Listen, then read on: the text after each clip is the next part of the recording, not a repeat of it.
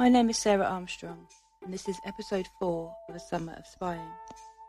In this series, I explore the evidence presented during a court case held in 2020 during the pandemic, and on which I was a juror. In this episode, we hear from the defendant and begin deliberations.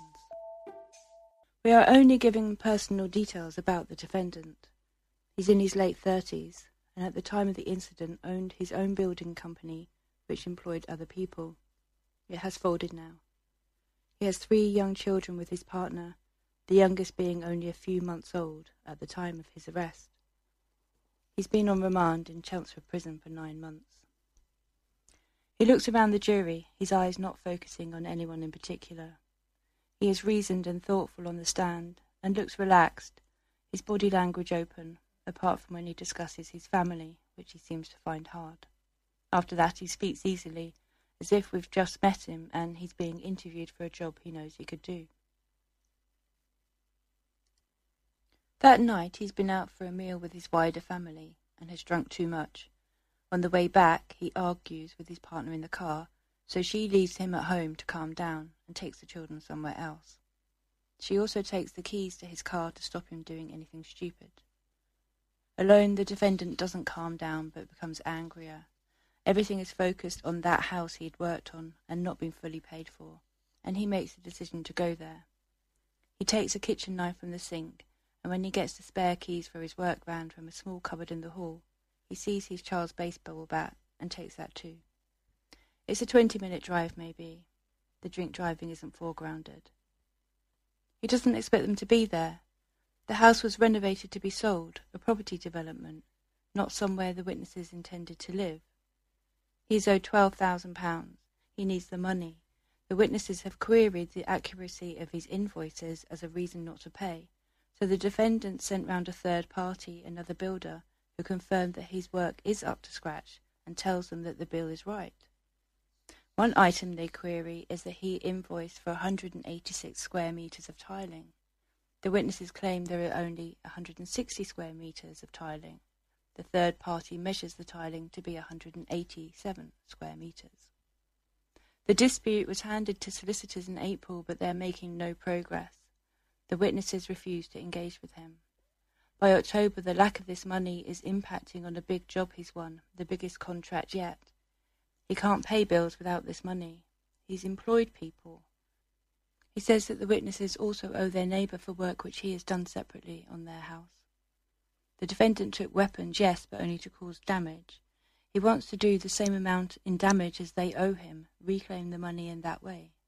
He intends to scratch the driveway with the knife and break things with the bat. He explains why he thinks the drive can be scratched, something about the materials it's made from, but it's not clear to me. When he pulls up in the van, he sees the cars and realises that they are at the house. He wants them to face him. They won't even meet him for coffee. They've been ignoring his texts and all his attempts to talk to them. That's why he goes inside the house. He doesn't remember seeing witness 1 at all, just going up the stairs where everything took place on the landing. Witness 2 is closest, witness 3 is behind him, and suddenly everyone is grabbing at the weapons. There is no room for them to be side by side. At 800mm it just isn't wide enough, they're big men. Witness 2 grabs the bat and witness 3 leans over witness 2, right over his shoulders, to try to gouge the defendant's eyes with both of his thumbs. We are reminded of the photographs in the pack, the marks under the defendant's eyes. The pressure of witness 3 leaning on witness 2 pushes witness 2 into the knife, which the defendant is holding in his left hand, causing a series of accidental injuries to the right side of witness 2. Witness 2 says, "You've cut me," and the defendant throws the knife aside. There's a period of talking, of trying to explain his intentions, and as a gesture of goodwill, he hands the bat to witness 2. Witness 3 takes this opportunity to push the defendant and witness 2 into the bathroom, causing witness 2 to fall to his knees as he holds onto the defendant's arms. As witness 2 holds the defendant by the throat, not hard, he's not being strangled, witness 3 gets the bat and beats the defendant around the left side of his head 4 or 5 times. This is why the defendant bites witness 2's upper arm, to make him let go so he can get away from being beaten. This is when witness 3 catches witness 2 with the bat, once on the right side of his head. It might also account for the damage to the door frame, as witness 3 stands on the threshold, half in the bathroom. This coincides with the loud escalation in the CCTV audio, and that section is replayed. The prosecution suggests that the defendant is shouting, "Fucking have it." He says he hears it as, "Leave me, boys." I can't make out either statement. Self-defense is allowed, so he doesn't know why they would deny hitting him. Earlier on the recording, when the police are talking to witness 3 and the defendant on the landing, the defendant makes a reference to the internal CCTV, to their being able to see what happened. He thinks the CCTV is on. He'd worked in the house long enough to know where the cameras were, but the recording is linked to the alarm system, and the alarm system wasn't on. The witnesses knew that, he didn't. The defendant becomes a real person when you hear directly from him, and it's harder to rely on assumptions. Yet empathy isn't the same as acceptance. The use of boys still grates on me. The homophobic language of the CCTV is shocking, but the patronising boys irritates me more. He hardly says bits and bobs, so I wonder how cleaned up, how controlled his language is for the jury. Maybe it was a sign of his nerves during the police interview. But the relaxed camaraderie with the police officers, boys and girls, suggests an assumption that they will be on his side.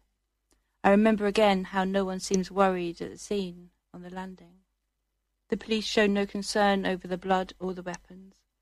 I wonder how they can tell that there is no anger left, no further potential for violence. There is a lot of blood. I try to imagine myself into the scene and to his point of view. He's a straight white man. Maybe he believes he has leeway to make mistakes. It takes me back to the calm deliberation he showed on the CCTV, progressing around the property with no thought of being stopped. He looks like he owns the place. Whatever we decide, the jury is going to have an impact on his life, and hearing him speak helps to draw that into focus. After the case, I find very little about anyone involved online, but the defendant's Facebook page is still there. It shows his 3 interests: family, work and football. In September 2019, he's talking about a big job in London, multiple high-specification commercial units and flats. 9 days before the incident, he was at a football match with his son, both of them wearing their named shirts. 2 nights before, he posts a photo of a local restaurant he's gone to for a meal. Then it stops.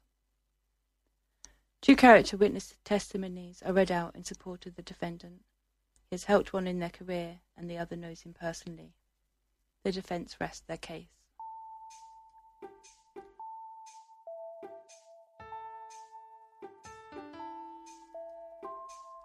It feels strange arriving at the court on Wednesday morning, thinking that this could be the last time I am here. After 4 days of testimony, the prosecution and defence have summarised and closed their cases, and now we look up to the bench. Until now, the judge has had a central but almost sidelined role.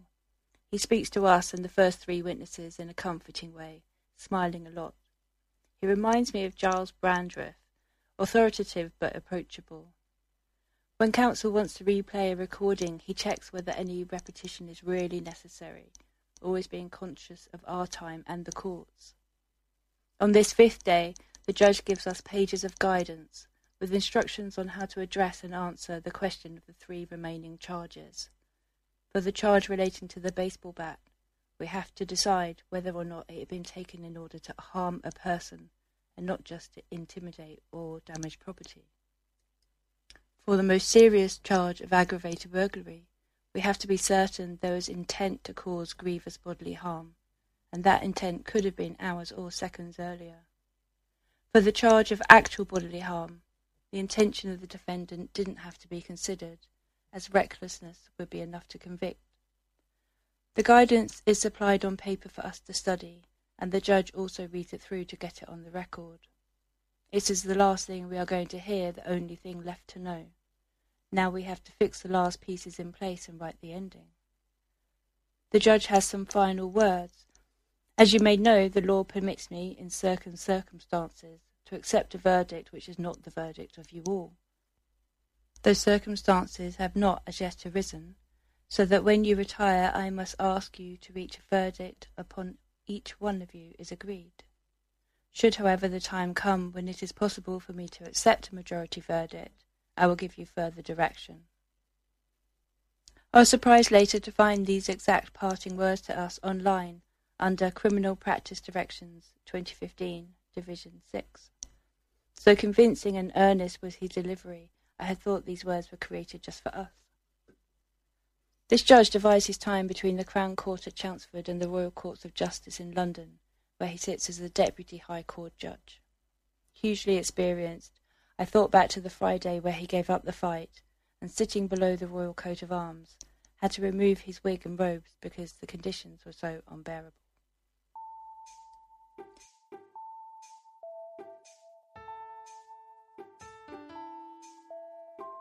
The court prepares to adjourn to allow the jury to start deliberations. 2 ushers stand in front of the judge to take their oaths to keep us apart in some private and convenient place where no one can influence us. Having transformed from ushers into jury bailiffs, they escort us back to the lounge. We have to place our mobile phones in a metal locker, which doesn't lock, in an area I think was connected to the kitchen, or maybe it was the kitchen originally. It is now packed with tables, presumably moved for social distancing, and the bailiffs sit there in the dark as they can't get the lights to work. We return to our chairs. Occasionally someone makes a valiant attempt to swap position, but we cling viciously to our territory, and each sit in the chair we chose or had been left with on the first day. All we have to do now is choose our foreperson and collectively provide an ending to this story. What happens during deliberation is at the heart of any public trial, and at the same time completely secret. Forbidding any discussion ensures that we all take joint responsibility for the verdict. Other jurors that I spoke to about other cases referred to having people who were disengaged or prejudiced. That is not the case with our jury. Throughout, everyone is trying to do their best and weigh the evidence fairly. We sit in the room, have our lunch and talk, and we can't agree. It feels devastating. 2020 has been a year of limbo to one extent or the other. The trial will begin and end, but if it ends without a verdict, it will be like the rest of the year, just wrong. Equally, we can't force a decision either. There was a period early on the second morning when we were being called down to court and one of us hadn't arrived. The ushers were discussing trying to contact him by phone and informing the judge when the juror rushed in. He tried a cheaper car park, not realizing how much longer it would take him to get there. It was a matter of minutes, but I realized I would feel cheated if I couldn't see the case through. It turns out that a case can continue with 9 jurors, even if it has to start with 12.